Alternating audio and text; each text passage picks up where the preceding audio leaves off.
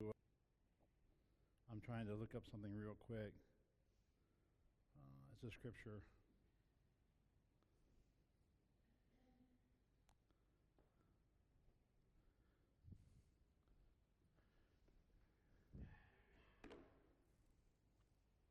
If I forget, someone write down Romans 2:4. If I forget and I say, hey, what's the scripture I meant to say? It's Romans 2:4. Don't turn there. Just someone jot a note for me since I didn't have a pen. I want to take some time this morning. In the last few weeks, we shared about community and how that if we're going to be successful in our walk with Christ, that we need community. We talked about the paralytic and his 4 friends who carried him to the feet of Jesus, and how important that was. That in modern Christianity, we buy this saying, it's all about me, it's all about me, it's all about me, and I don't need anybody else. And here's the reality. If you have a family and you're the only one in it, how lonely is it? How fulfilling is it? How successful is it? How important is it? And you begin to realize that wow, we really need that family connection. And so I think it's one of the things that God really stresses more than we could ever imagine. He said, Abraham, he didn't say you're going to be, he didn't say, Abraham, you're going to have many nations. He says, Abraham, you're going to be the father, right? You're going to be the father. You're going to be the son. And so a lot of stuff that he promotes has to do with family and relationship and all those things, and that we need family. We need our friends in this building to get us where we need to go. Then last week I talked about take up your mat and talked about the paralytic at the pool of Bethesda, and literally it's called the pouring. And that person was so close to the outpouring of God, and all he had to do was roll in, but he couldn't do it. And then Jesus asked him a really important question. He said, do you want to get well? Right? And so many times, I'll be honest, in our Christian faith and community, if we're honest, we all know there's people who come to church but never really want to get well. And we have some people who come to want to get well, and they just don't seem to get there, and that's a whole different sermon. But I talked about my encounter last week in Harrisburg, Pennsylvania, at the conference, and it had to do with repentance. And if I'm going to be honest with you, I don't think we quite grasp the fullness of repentance, right? So I don't think we really understand what repentance is. And so I think if I'm going to give you just a brief synopsis, this is going to be more of a teaching than me being more charismatic or whatever, I guess. I think people think repentance is, hey, Mom says don't go in the cookie jar, Johnny.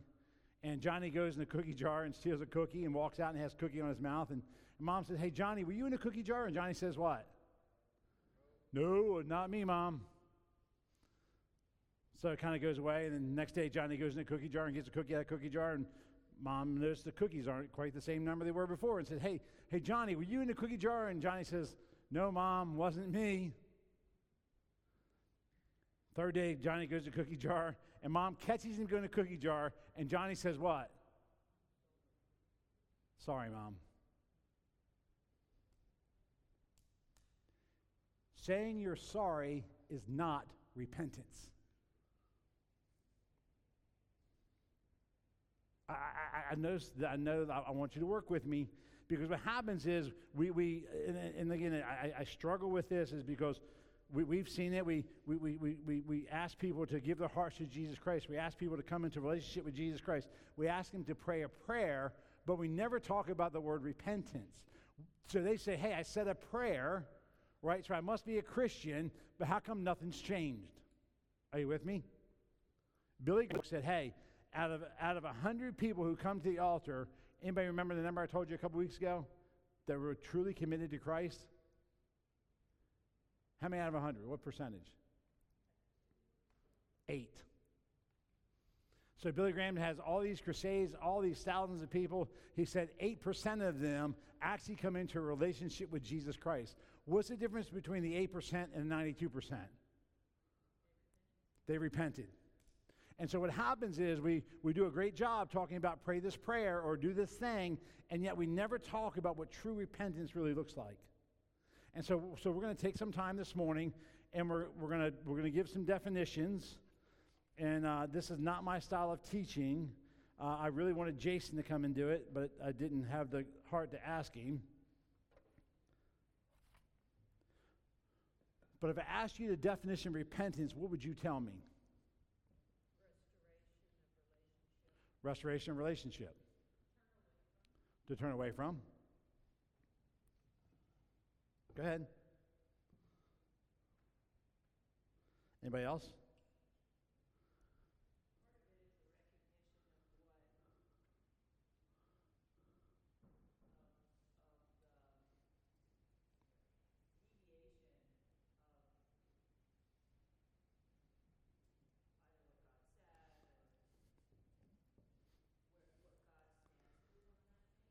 Okay.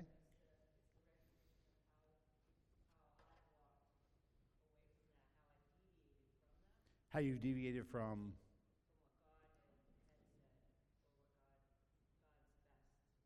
Okay. Yep.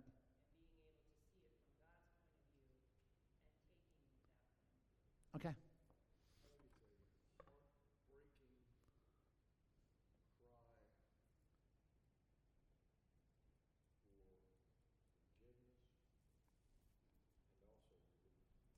A heartbreaking cry for forgiveness and relief. Heartbreaking if it's true heartbreaking and not just emotional. Right? And so if you ever been to a place where God really moves and someone comes and gives their heart to Jesus Christ, they are sobbing. We used to call it sucking the rug.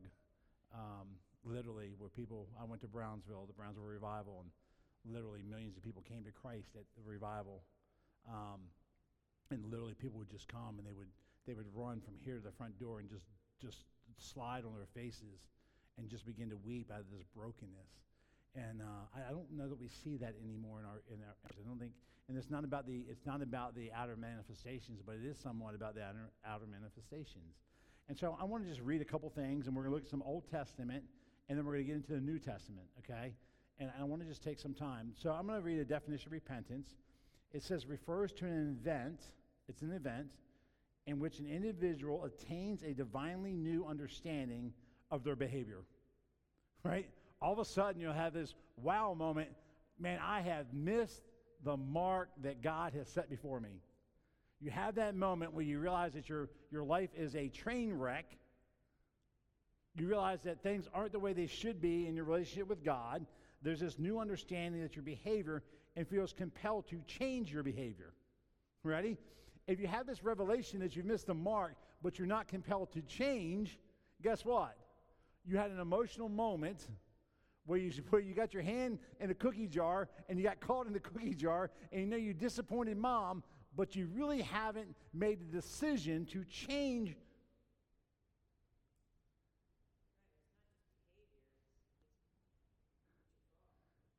Man, it's everything.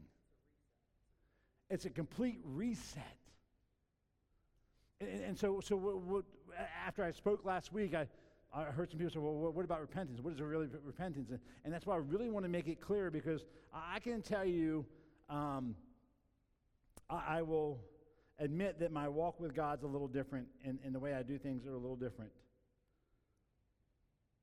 So you're compelled to change the behavior and begin a new path with God for the first time, the second time, the third time, the 40th time, the 100th time, 1,000th time. Why do I make sure I said 1, 2, 3, 4, 100, 1,000? Because repentance is an ongoing thing with your walk with Christ. It was not a one-time deal.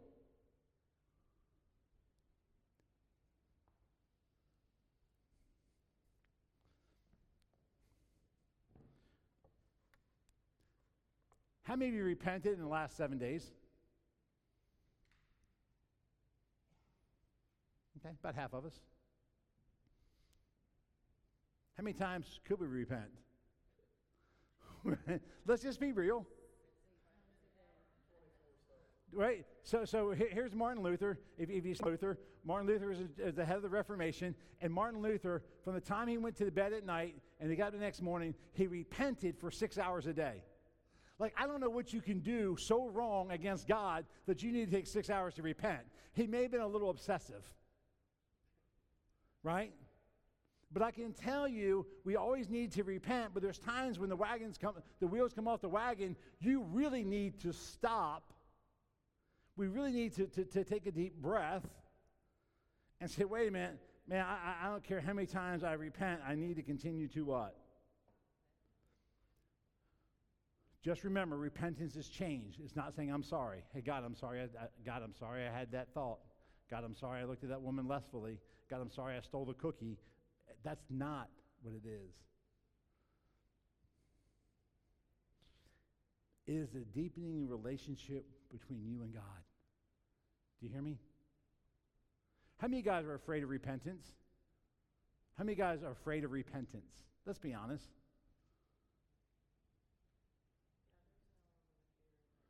What's that? There's an element of fear in that.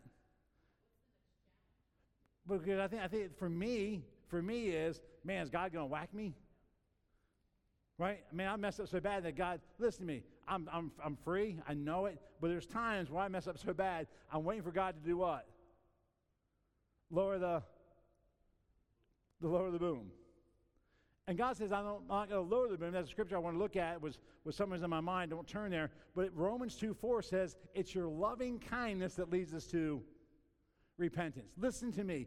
Repentance is not a bad thing. It is not a horrible thing. It's a wonderful thing. It's His loving kindness. It's His love for me. It's His relationship with me that says, wait a minute, man, you have gone in the wrong direction. I'm going to pull you back to me. This makes sense so far? Yes, ma'am.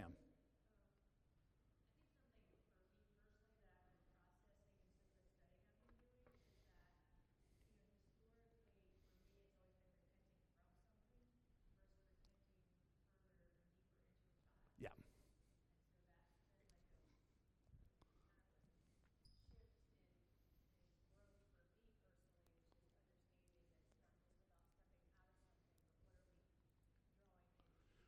So it's to repent from something, but to repent to something deeper.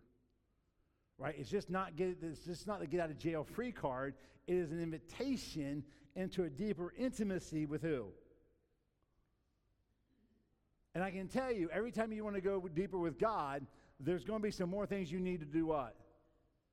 Right? And not everyone's life looks the same. And I know that sounds crazy, but I don't hide the fact that when I got saved, we did street ministry on the boardwalk, and I would not go on the boardwalk before 6 o'clock at night. Why would I not go on boardwalk before 6 o'clock at night? I was in Ocean City. We did street ministry. We did boardwalk ministry. The reason I didn't go to the beach and I didn't go to the boardwalk, because as a new believer, the one thing I could not fill my eyes with was what? Man. You know how many 8/10 naked girls were on the beach every single day? And what I knew is I could not fill my eyes with, right? So I'd walk down the boardwalk even late in the afternoon, and there may be a good-looking girl, and I'd look, and I'm like, oh. I'm telling you the truth. My pastor told me, he said, the first look is free, the second one's going to cost you. Look, y'all want me to be real? The first look was free. I'd be like, oh. It couldn't be alone. Though I'm just telling you the way it is. Even now, there's things that God allows other people to do that He doesn't allow me to do, and I don't get angry about it because I realize that for me to go to a deeper level, I've got to leave more stuff behind to go deeper with Him. And your depth of your walk with God has to do with your heart of repentance to get where God wants you to be. Most people want to repent enough to get into heaven, but not enough to go to the place of intimacy with Him. There's a huge difference. Am I making sense, Meg? There's a huge difference. So we look at the word repentance in the Old Testament. The word is shuv, S-H-U-V. And I'll be honest with you, it's kind of what Dwayne talked about a little bit, and I think Meg shared a little bit. when you begin to look at repentance in the Old Testament, there's a couple different examples. When Ezra called people to repentance, there was this uncontrollable weeping. Did they weep because they were supposed to weep? Was it just a show? No, there was this acknowledgement in their heart that they had missed what God wanted, so there was this weeping that took place. I don't know about you, it's kind of crazy if you read the Old Testament, if the nations kind of went away from God and God confronted them, they wore cloths and they would actually what? It said they rend their clothing. What does that mean? Huh? Man, they would tear their clothing to say, man, this is who, ready? It was a public acknowledgement. Man, I have missed the mark of God. So they would, we as a nation, or we as a community, or we as a family, and they would begin to rend their clothes. They would begin to tear their clothes and say, God, I am undone before you.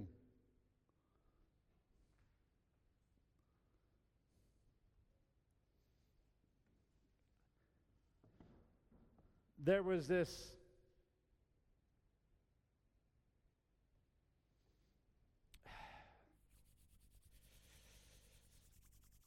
thing that they would used to do when they realized they hurt the heart of God and they began to mourn. They wore this stuff called sackcloth. Amen. What sackcloth is? It's actually put sackcloth and ashes. Ready? What is sackcloth? We got any old-time farmers in here? Burlap. I don't know about you. The thought of me wearing burlap on this body, woo, itch, uncomfortable, rash. I mean, think about it. Should repentance make us uncomfortable from where we are?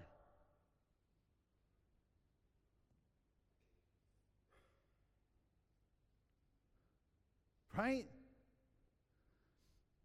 I'm still learning. I've been in this for 25 years, and I still don't have it right. I told my wife the repentance I went through at Harrisburg last weekend was probably the second or third largest breaking I've ever been through in my life. And it was that. It was a breaking because he loved me. Because he loved me. Not because he was angry with me. Not because he wanted to punish me. He's saying, Joe, we got to get back.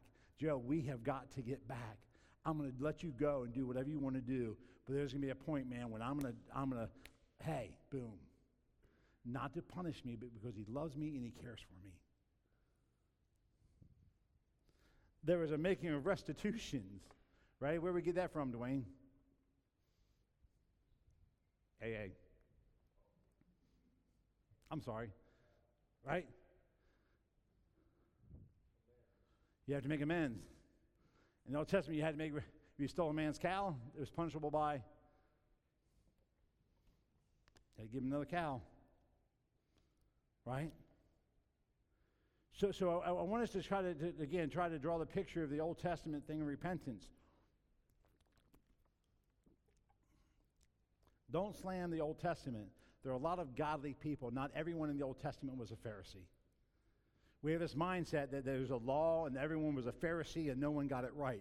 There are a lot of people that had great hearts towards God who wanted to see God do great things. King David, Abraham. We can go down the list. Right?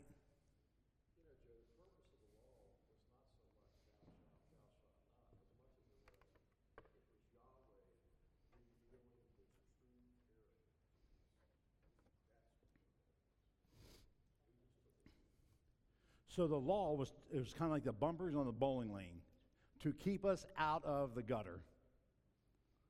People don't understand that. The law was to punish me. The law was God has this path for you. It's straight. He wants you to roll a strike, but you can't do it if you're in the gutter. So the law was the bumper to keep you out of the gutter. You want to know why the bumpers were there? Because everyone wants to spend more time in the gutter than they do the right path. Come on, you know I'm telling you the truth. Are you ready to look at some scripture? I'm just getting warmed up.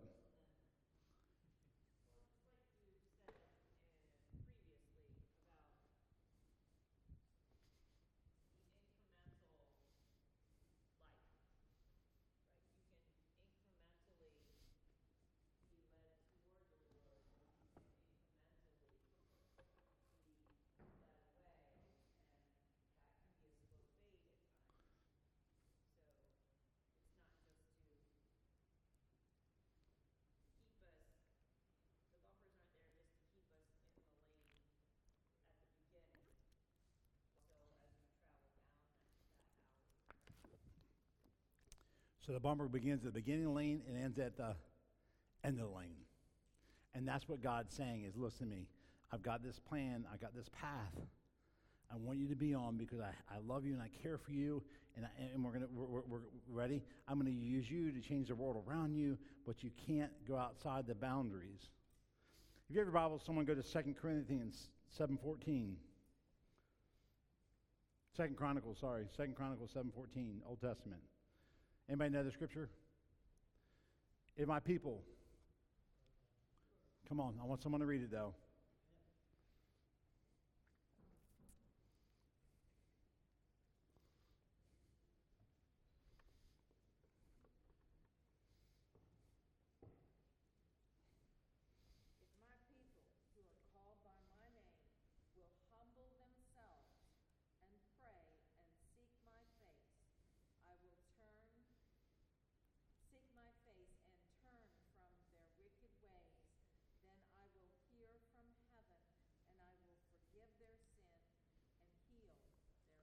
Wow, listen to me. There is so much in that couple of verses that's astounding. What you need to know is that Solomon was the king, and things weren't bad. Things were what? Things were good. They were blessed, and things were perfect. But God says, when you turn away from me, I'm going to give you the prescription on how to get back to me. Are you with me? So it wasn't that things were bad at that point. But as Meg said, it was a slow fade, 1 degree at a time, and all of a sudden they realized they began to miss the mark. And God said, when you do this, and I'm going to break it down, and it says 2 Chronicles 7:14, the first one is the hardest, if I humble myself. What does it mean to humble yourself? What does it mean to humble yourself?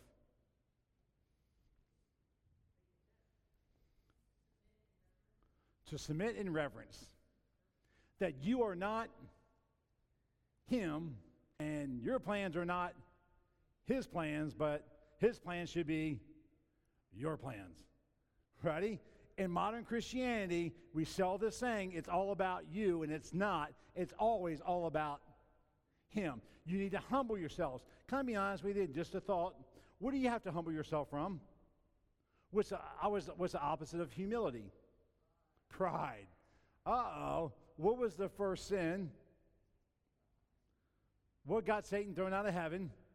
Pride, right?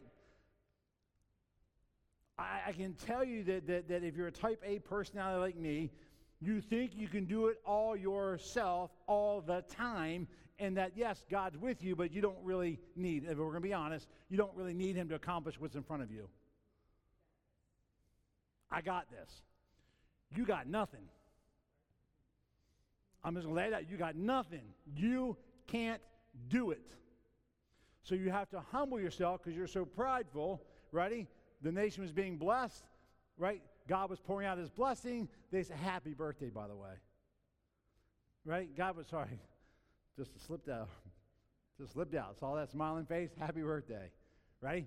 That everything was being blessed, you ready? And when you're blessed, it's easier to forget who? God. Look at us, look what we've done. We're a mighty nation. We're a great people. Blah, blah, blah, blah, blah. And what God's saying, first of all, you need to humble yourself and realize that you have not done and you're not who you think you are. And then he says you need to what? Pray. What is prayer? What is prayer? Ready? That song that the guy, is it Brandon Lake does, Talking with Jesus? Is there a song called Talking with Jesus? Talking about his grandma used to pray. Now I'm just talking with Jesus. Prayer is literally just talking with Jesus. But it's just not talking to, it's talking with. Anybody have that person in your life, all they do is talk? Hey, let's have a conversation. Hey, Tara, how you doing? I hope things will go out of work this week. I'm glad to see you in church, Tara. How you feeling? Everything good? Hey, anything I can do for you? It's nice to see you. You look great. Hey, glad you're here. Right? And the whole time is I'm talking at, but not.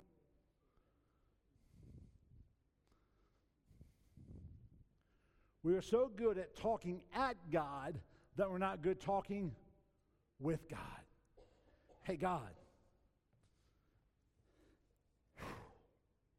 Man, things are so sideways. things are so messed up. God, I know you love me, and you say your sheep hear your voice. God, will you just begin to show me some things in my life that are just askew? When you do that in humility, he's going to say what? I got a list where you want to start. And not to punish you, but to bring you back into relationship. There's this two-way conversation that needs to take place.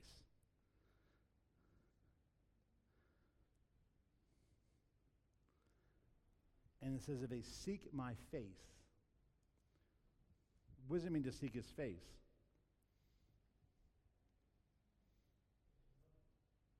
Get to know him. What does it mean to seek his face? Right? If I have to seek him, I have to find him. Can I tell you how many times it makes me sick to my stomach when someone says, well, God knows where I am. He knows where I'm at. He wants to find me, he can find me. Here's a revelation. He is not lost. He is not lost. He doesn't need to be found. You are lost, and you need to be found. Right? Listen, I hear it all the time. It drives me nuts. Anybody play, when you're a kid, when I grew up, we played some redneck games. Anybody play the game Kick the Can? Anybody know what Kick the Can is? You put a can in the dark, and everyone goes hide in the dark, and you have teams, and there was a can, and you had to kind of sneak in without getting caught, and you had to kick the can. And we also played a game called Hide and... You played last, did you? Come on, baby, confess it. You do it. Ready? Hide, and he knows where I'm at. No. What does it mean to seek something? To look for it, to go after it. He says, seek my face. He didn't say seek my hand, seek my blessing. He said, seek my face. I want to be intimate with you.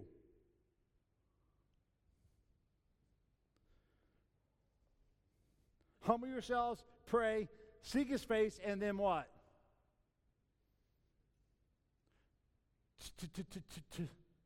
Turn. So if I'm going in this direction and I need to turn, how far do I need to turn? All the way around. All right, I turned all the way around. Guess what I'm still doing? It's not 360, it's 180. It means you go completely the opposite direction of what you were going. When I ask that question, everyone says 360. Well, 360 just puts you back on the path of where you were. It means to go, come on. It means to go completely in the opposite direction of what you're doing. Now, I don't know. I'm trying to think of a sin that won't offend anybody.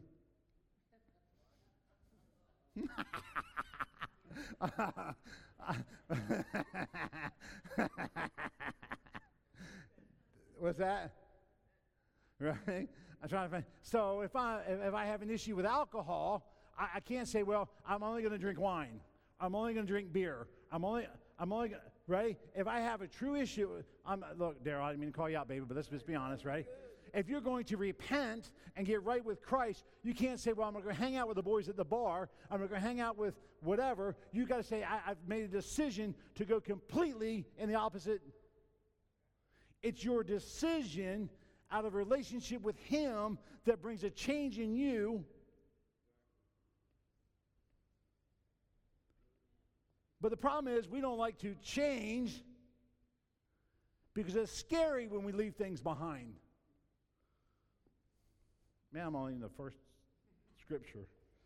Jesus, help me.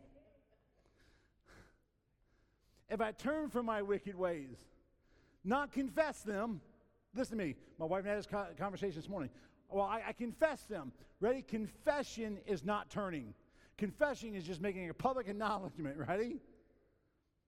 I'll share a story, and I don't know how else to do it. There's a guy that lived down below, and I won't mention his name, but he went to a church down below, and I've shared this before in the church, so it happens. This guy, every couple Sundays would come to church. He'd come to church every Sunday, but every few Sundays he'd say, they're having testimony time and confession. He'd say, hey, I slept with Frank's wife last night, right in the middle of church. And a couple weeks later, he'd come back to church and say, man, I messed up again. I slept with Johnny's wife last night. That's confession. That's not what? Confession is saying, hey, I know that I'm not where I need to be. Repentance is literally allowing the presence and the power of God to what?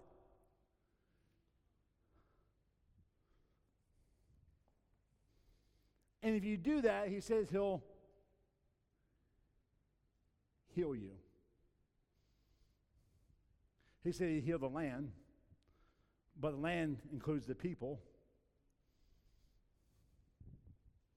Why do we have so many broken, unhealthy, unwhole people in our church? Not a church, I say the church. Because we're good at praying a prayer and we're good at showing up, but we're not good at truly repenting. Go ahead, Tara, what are you thinking?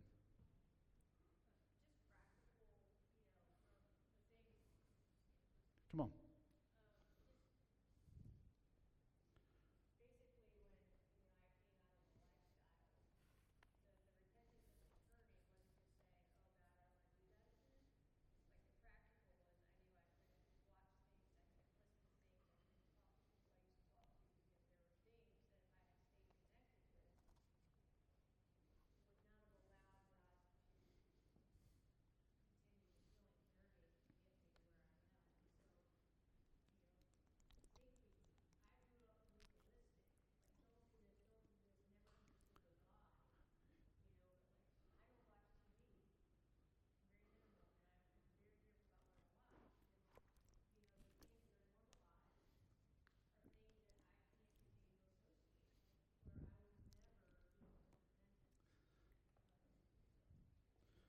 And it's important to understand that. It's important. If you're really going to go with God, man, there's some things you need to what? Leave behind. You have to leave it behind. Yes, ma'am.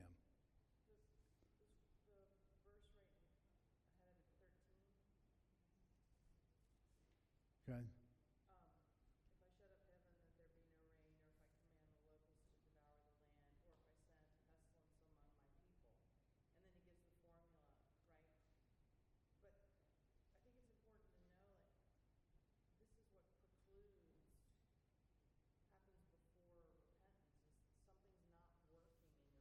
Absolutely. There's a dry up, there's a shutdown, there's a stuck.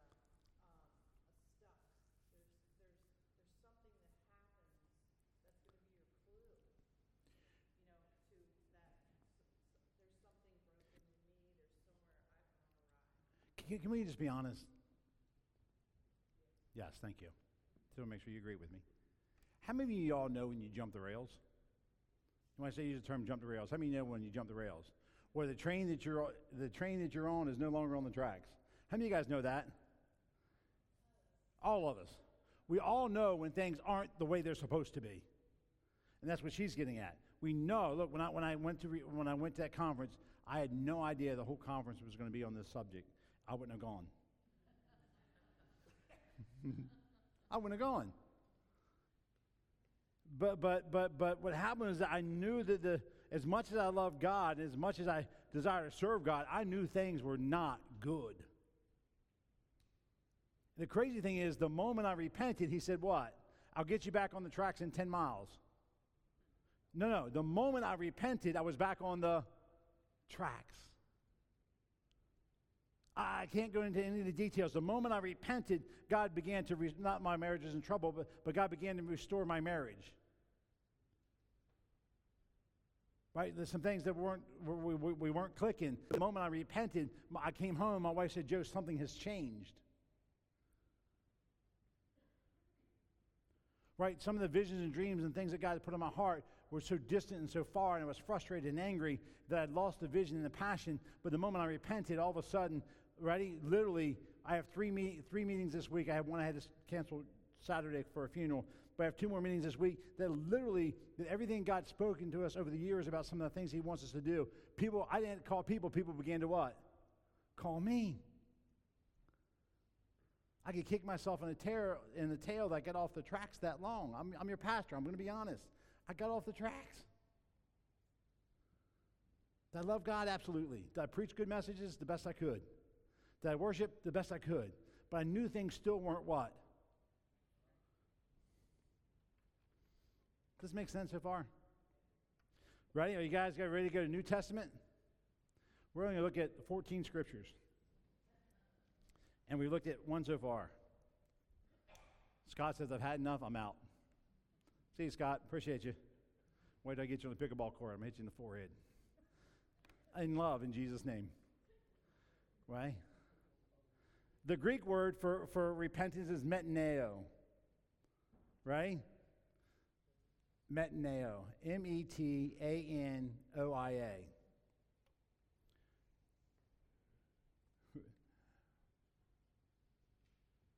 To change one's mind.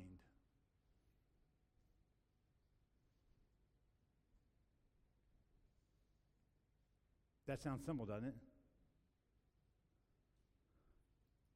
But it's to change your mind in accordance to God's will and God's thought and God's life.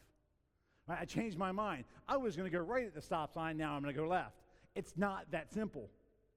It's to change your mind, to change your thought process. Scripture says take every thought captive to the knowledge of Christ. Take every thought captive to what God wants, ready, for me and through me. Ready? Let's be honest. Sin doesn't start with action. Sin starts where? From my mind to my heart, and then it becomes an action. You sin in your mind long before you sin in your heart. And that's why in the New Testament, Jesus says, if you think about a woman lustfully, you've already, come on, that's not my notes. I made that up. I'm good. It starts in your mind long before it shows up in your heart and long before it shows up in your actions. Ready? To turn or return to God. To turn to or to return to God. Ready? Repentance has to do with a turning away from, but also returning to someone. I'm just not going to do that anymore. Okay, are you any closer to God? I could get up one day and say pickleball becomes a sin for me. I'm obsessed by it. And say, okay, I'm not going to play pickleball anymore. Well, if it doesn't change my relationship with God, it's not truly repentance. So you turn from, but you also turn to. Ready? You're delivered from, but you're delivered to. You're saved from, but you're saved to. That everything has to lead you back where? To the feet of Jesus. Everything has to lead you back to the feet of Jesus. If it's not repentance. It's just what?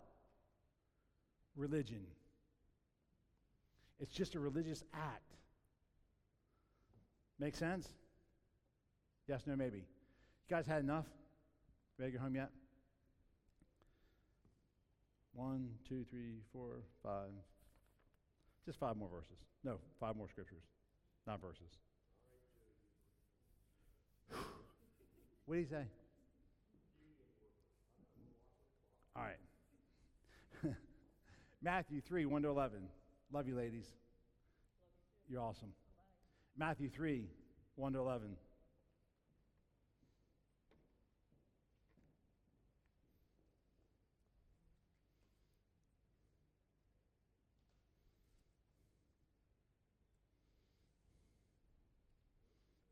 Matthew 3, 1 to 11.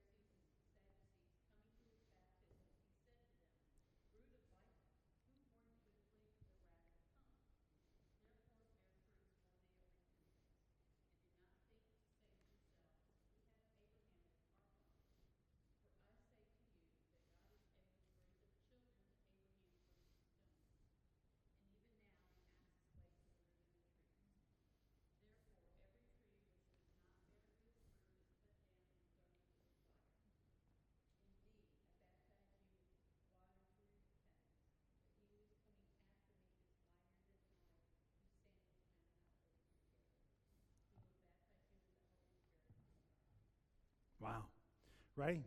Jesus has been on the earth for 30 years, right? John the Baptist is a forerunner of Jesus. Listen to me. The gospel message, the first message ever preached was what? Repent. It doesn't say get saved. It doesn't say a prayer. It says repent. The kingdom of God is at hand.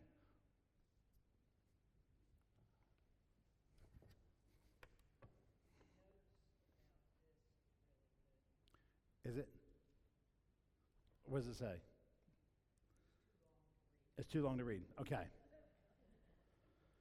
So the first message and the most important message that the gospel message is I'm not going to make you feel better. I'm not going to give you joy. I'm not going to do this or that. The first message, the only message that really needs to be preached for someone to come into a relationship with Jesus Christ is, ready? Jesus.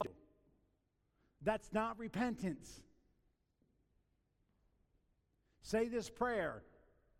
That's not repentance. I think the church has missed the understanding of repentance. Repentance is acknowledgement that without Him you are in trouble. Ready? Repent, for the kingdom of God is at hand. Oh, my hand's in a cookie jar. I'm so sorry. No, that's not repentance. To turn from, but to turn to. The kingdom of God is at hand, which means what? He is here. He's not coming. He's here. Turn to Him when? Now. Don't wait.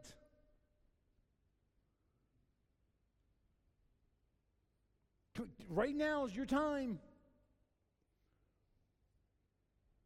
He's not going to come. He is already here, and He's done this, ready? For one reason. Listen to me. Repentance has to do with a word called reconciliation. What is reconciliation? What is reconciliation? To make things right. To reconcile.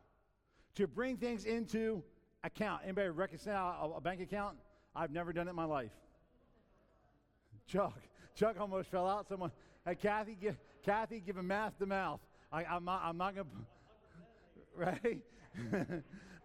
Look, Cindy Chitty's like, oh no, right? I got one on each side of the room. That is not me. I haven't reconciled a bank account, and I can't tell you the last time I was. I was probably 11. But anyhow, reconcile is to bring everything into account, into an order, right? So Jesus' ministry is a ministry of reconciliation. Ready? Repentance brings us into a place of reconciliation, making things right with who? The head banker. And reconciliation feels good because it is good. I finally found my purpose. I finally found my place. I finally know there's someone out there greater than me. So when I say ready to be reconciled, not just the first time you sin, but every time you sin. Good. No doubt.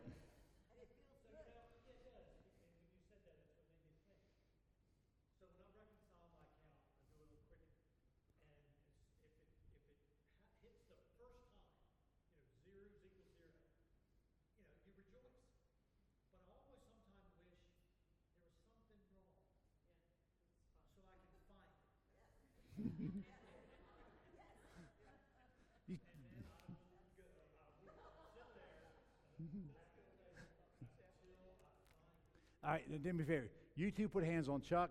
You two put hands on Cindy. Ready? Jesus, right now. No, but it's important. Because reconciliation means that nothing is wrong between you and... Good. The point is, if it's spiritual, you know something's wrong. Yeah. But you don't know exactly what it is.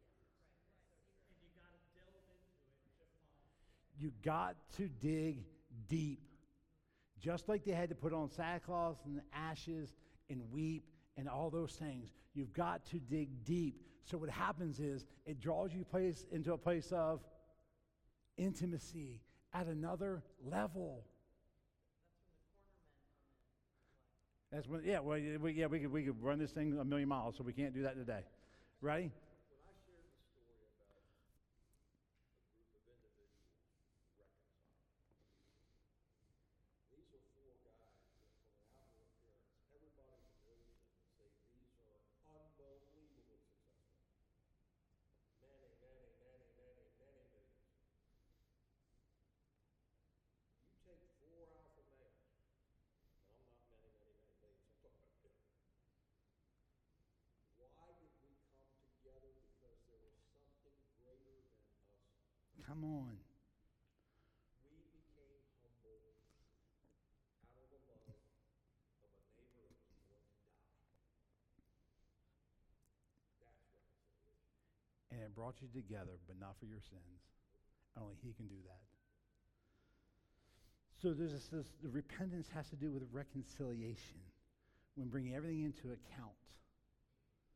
To account for. Right? And if you're off a penny, like Chuck says, it makes you, I'll trust him. It makes you want to go deeper to figure out what it is. I can tell you that after I repented, it led me to a deeper intimacy to press after the things of God that I knew were there. But that lack of repentance kept me from going what? Deeper. Now, I'll go after God, and there'll be another time, I'm sure, at some place where I'll find myself at the same place. Before I go to the next level, I'm going to have to deal with some what? Don't cuss in church. We have visitors. We got some stuff. Right? We never get rid of the stuff. That's why sanctification is a process. Right? And then what it says is, bear fruit. Someone read it. Anybody still there? 3:11? 3, not 3:11. 3. Sorry. 3. Bear fruit in repentance. What does it mean to bear fruit? What does it mean to bear fruit? To be productive. What does it mean to bear fruit?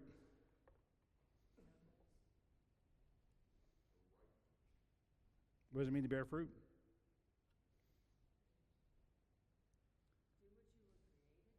Do what you're created to do. What does it mean to bear fruit? Wow. That's what I'm trying to get at. Now you're attached to something is living and giving what? Life. I promise you, if you're living in sin or you're living in battles and struggles and you haven't repented, there's probably not a whole lot of what? Fruit. But when you come into that place of relationship with him and you've repented, all of a sudden you begin to see what? Fruit. Literally, I can't go into all the details. I had a meeting scheduled for Saturday. I had to cancel. But I've been working with this thing for almost a year and couldn't get it to come to pass. Couldn't come to get it to pass. Couldn't get it to come to pass. Reached out to this man. Nothing. Literally, I felt like God said, hey, reach out today. And I did. And hey, when you're in town, I'd like to get together. Okay, I'll see you Saturday at noon. And for a year, I tried to get a contact with this guy. Because, in my opinion, I had to get things back on the track. And God says, now here's the fruit.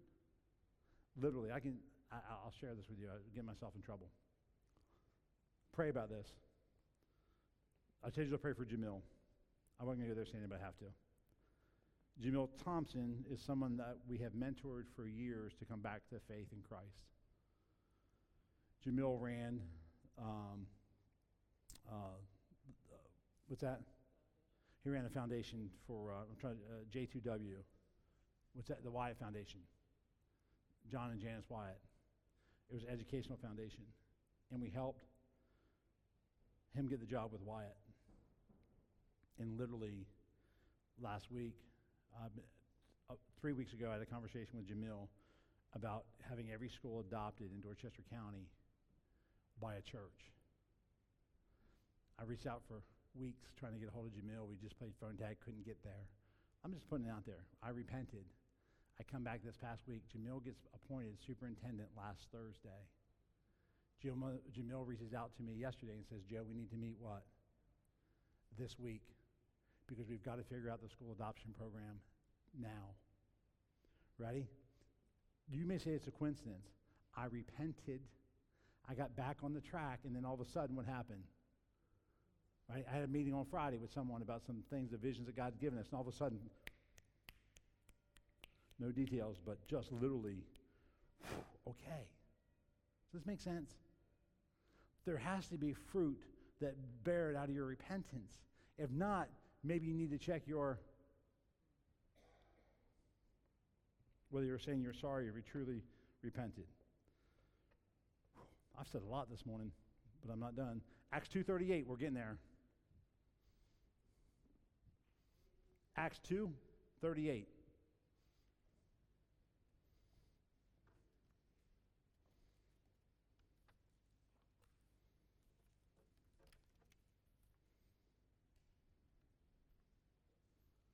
Then Peter said to them, Repent, and let every one of you be baptized in the name of Jesus Christ for the remission of sins, and you shall receive the gift of the Holy Spirit.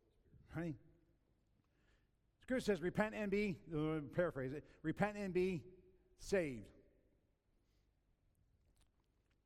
Right? And then be baptized. Right?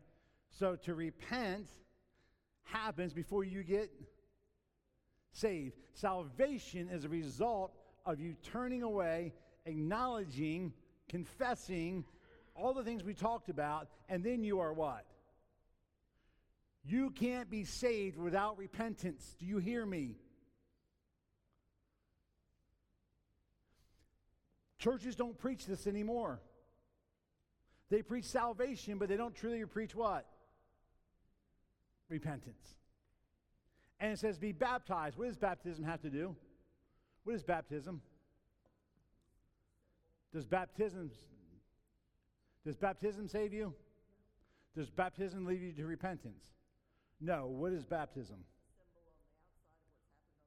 Wow. It's a symbolic gesture that you're showing on the outside what God has already done on the inside. How many people were baptized but never repented?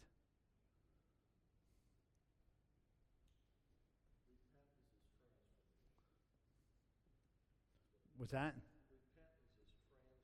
Ready? If you have repented, there will be transformation. If you have not repented, things will stay the... What's that? Or get worse.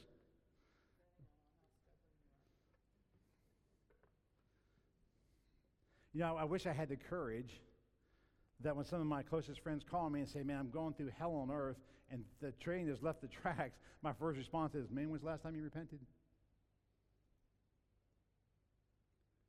I probably couldn't say it that directly. I probably shouldn't say it that directly. Tara, what are you laughing at? I probably shouldn't say it that directly. What I really should say is, hey, before we go anywhere, can we talk about how close is your relationship with Jesus right now? How close is your walk with Him? Man, are there things in your life that have kind of caused you to jump the tracks? Same thing, same message, just a little different approach. Do I believe in baptism? Absolutely, because we're supposed to make a public display of our relationship with Him that people can what? See. If I've truly repented and I've truly come into a relationship with Jesus Christ and yet nothing is transformed, what have I done? I've joined a country club. I've joined an establishment. I've joined a group of friends. Have I joined the kingdom of heaven?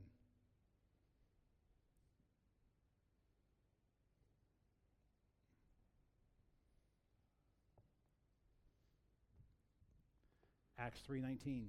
We're almost done.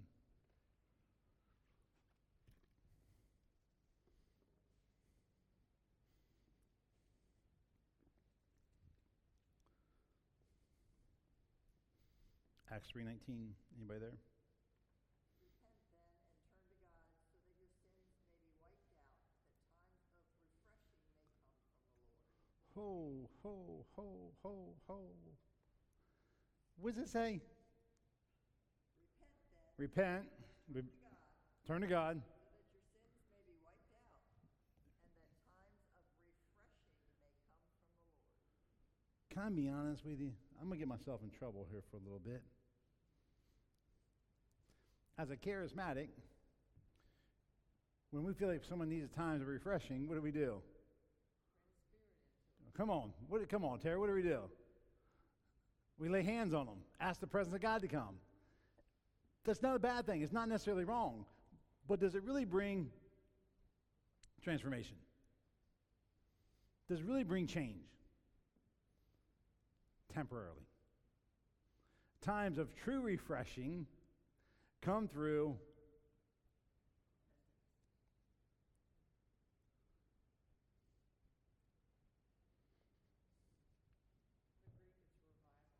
what's that? Refreshing is revival. Wow. The analogy I cannot get out of my head, I've been here since you started, is a hot, humid day in August and how it feels after it thunders. Yeah, man. There is this refreshing, it's hot, humid, damp, sticky. It's just miserable. Chuck would say it's great, but that's why he can't have a penny off in the checkbook, but we won't go there.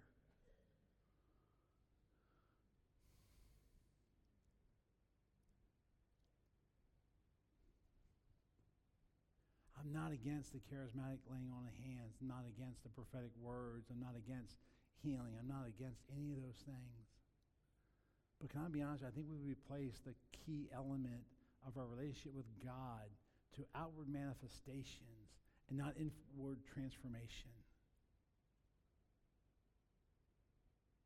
As a charismatic, they'd string me up on a pole and call me a heretic. And I don't care.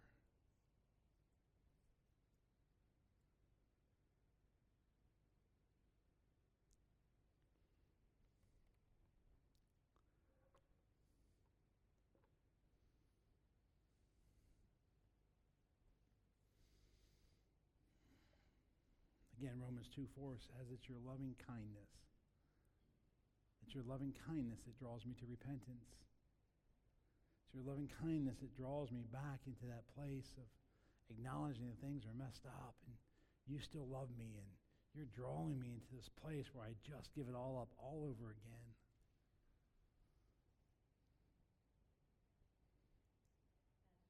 Yes, ma'am.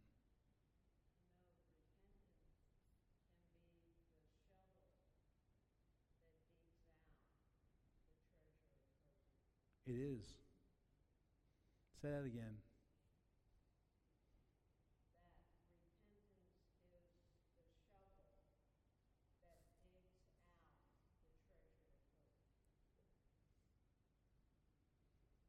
I can tell you for me, 2 weeks ago, that's exactly what it was.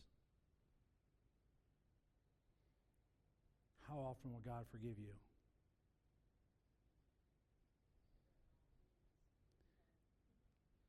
First John 1:9. If you confess your sins, He's faithful and just to forgive you of those sins. Joe, what are you trying to say here?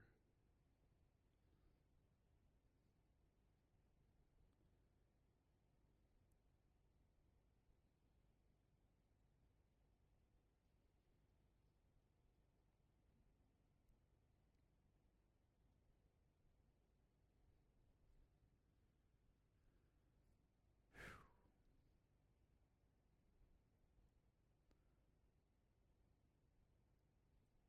45 times in the New Testament, they preached the message of repentance. 45 times. 45 times. Look it up. I don't know what's wrong with me. I don't know what's... I know I'm not the only one who's ever been there.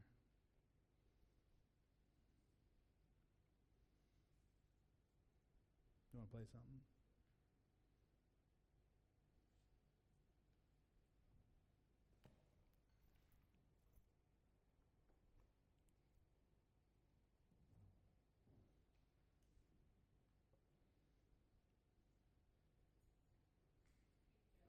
Yes, ma'am.